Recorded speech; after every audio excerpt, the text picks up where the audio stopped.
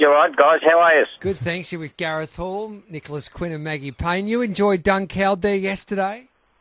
Yeah, I actually wasn't on course, but someone videoed the mountains and all that, so it's something that you and I and your beautiful partner will have to bucket list maybe next year. So Dana's ready to go, and I'll tell you what, we might put it on the bucket list and do maybe the radio show there next year, Dunkeld Cup Day. We can lock it in, and you and I can share a swag.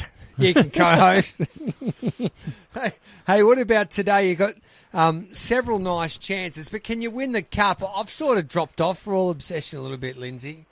Oh, you have little faith. What are you doing? Should we put him in our quaddie today? No, what we'll do is just pot him and say he can't win, and when he gets up, all the punters can ring up and go, you blokes have got no idea. Can he win, Lindsay? Listen, raw performance we're talking about. Yeah. I went to St Arnaud, and obviously I think he might have been second favourite. Yeah. And, the track was quite hard there, and I just thought that he might have felt the ground a bit there. I freshened him up a little bit, give him a week in the paddock and just swimming and bring him back to the mile. But I wasn't anticipating it being such a strong race. So he drops a bit of weight. We're hoping, but he's starting to get a little bit expensive for the punters. Oh, I think it's a yes for the quaddie. I'm putting him in just because of the Al Smith factor, and it was a big day for the team. Oh, you get a free tip, Nick. It was a big day for the team yesterday. Congratulations on Too Close to the Sun. Very impressive. In the Ascot Gold Cup, it was obviously a really nice win and a classy galloper, but just keeps on performing on the big stage. Yeah, he's always shown something, Nick, but he's always been a little bit like 6 months behind, and he's starting to catch up, and his last two runs in Perth have indicated that his time is now. So I wasn't my intention to go to the Railway Stakes, but with the restrictions and the way he went first up against the favourite, the owner wanted to go to the Railway, so he paid the late nomination. And, so after yesterday, he's a fair chance. I know he's got to beat the RJ Peters gang, but anyway, we've done it before, so we'll try it again. Well, that was my next question. He's pulled up well, and the intention is to now go to the Railway? Yep, and he has backed up and won before, and he's good. He'll have maybe a few days down the beach, and he'll come back to the mile, so he could draw a good gate.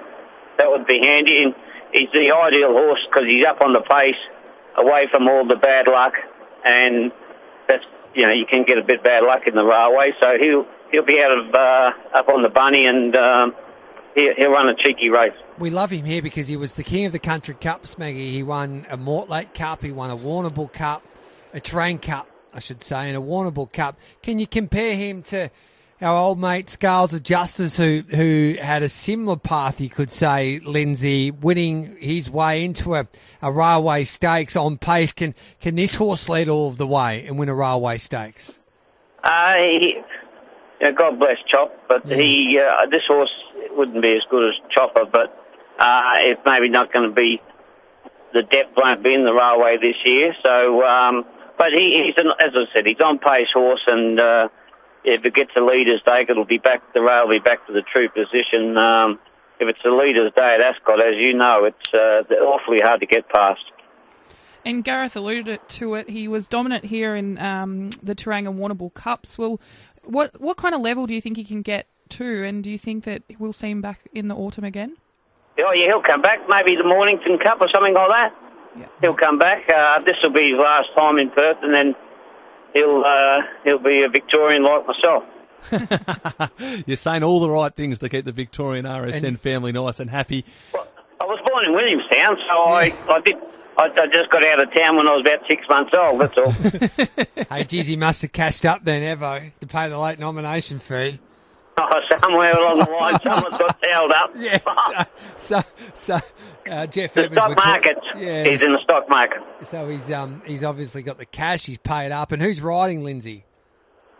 Well, this chap who rode him yesterday, Joe, has a party because he got 53 kilos and none of the Victorian boys could come over here. It's too light for Brad Warilla. So we put Joe on him yesterday to have a feel of him. And Joe's able to ride the lightweight, so he'll punch him around on next Saturday. Lindsay, how much of a challenge has it been with the restrictions over the last couple of months for a stable like yours who like to have the runners both in Victoria and WA?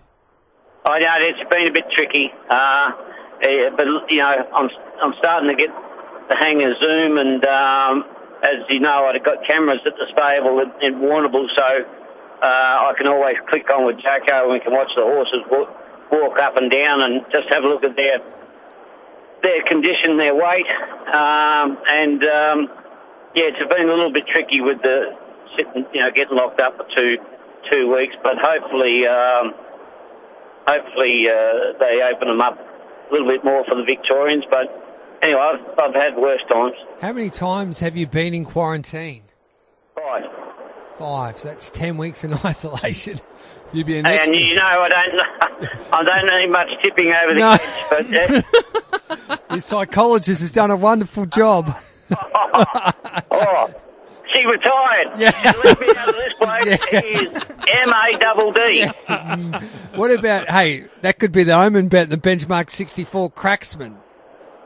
Yeah, but he's only just joined the stable, and he's a big one-paced horse, so he got held up on the fence the other day, but he's a good each-way chance, and I think the one in the last is my best hope, D-Keeper. All right, then one out in the quaddie. Yeah. All right, then. And Laura Lafferty, is she doing some work for you, Lindsay? You've been putting her on a little bit.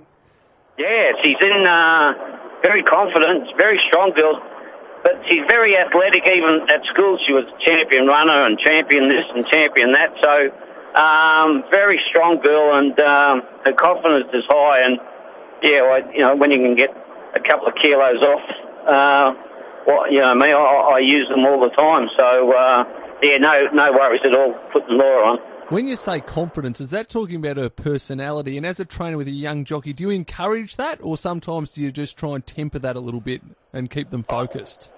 Yeah, I know I go with it. You can tell when people are off and on as soon as they come into the mountain yard, but she especially, the last 3 months that I've been talking to her, you could see her starting to bloom, and I always tell her that whatever she's doing at the moment, if she's got a new boyfriend, keep him. If she's riding bad, get rid of him. So that's how. That's how. Gareth was the same. Yep. Until he got Dana. I turned the corner, didn't I, Linz? Oh, did you? Found 10 lengths. Jumped out of the ground. Hey, Linz, can you explain this? What's the worst excuse that's a jockey's ever come back to you? Oh, the worst excuse. Nah, really couldn't find one. But I remember this Mauritian boy was 10 deep all the way on this horse one day, and he come in, he goes, "You happy my ride? You happy with my ride?" And I went, "God, happy with your ride?" I couldn't yell at him or anything, but he just smiled the way. He goes, "Yeah, you happy with my ride?" I, go, well, I don't think so, champ. But anyway, no, not too many, because with all the vision and all that, surely they don't think you. And sometimes horses, it's the trainer's fault. I know the jockey wears a lot of the blame, but sometimes we don't have them fit enough, or we've overtrained them, or something, but we don't tell anyone that. All right, Linz, well, we wish you the best of luck in that Donald Cup with Royal Performance. We will put him in our quaddie now, but we'll definitely put D-Keeper in. And probably you would leave him out, and when he... No, well, all right, I'll leave him out. When he puts you out of quaddie, you go, "You idiot." Yeah. And that's the best part about life, proving people wrong, and we wish you hopefully you can win a railway again. That would be some party. Evans and Smith combining to win a railway.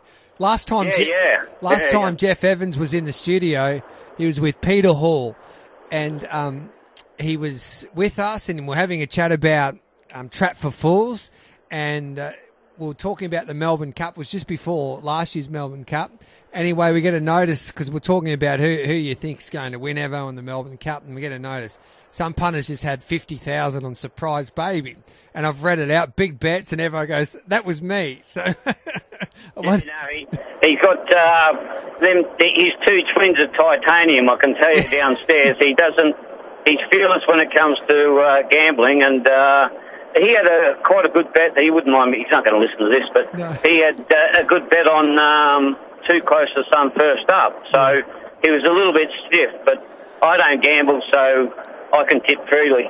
Yep. Hey, Lindsay, wish Evo the best of luck. Smoking Joe has a party. And how's Stratford Falls? Can he win the Kingston Town? No, I think he's more that Ted Van Hemps. It'll be maybe his last race. Okay. And then he'll go and be a jumper, like a show jumper and things like that. Yep. So he's come home to have his final little hurrah, and then he'll enjoy his life. He's overachieved, and he had a fabulous career. Now it's time for his brother to take over. All right then, which is of course Too Close to the Sun. Hey, have a wonderful day, Lindsay. You in Perth at the moment? Yes, correct. All right then, 3 hours behind 12:30. Go and make some lunch. All right, giddy up. Giddy up.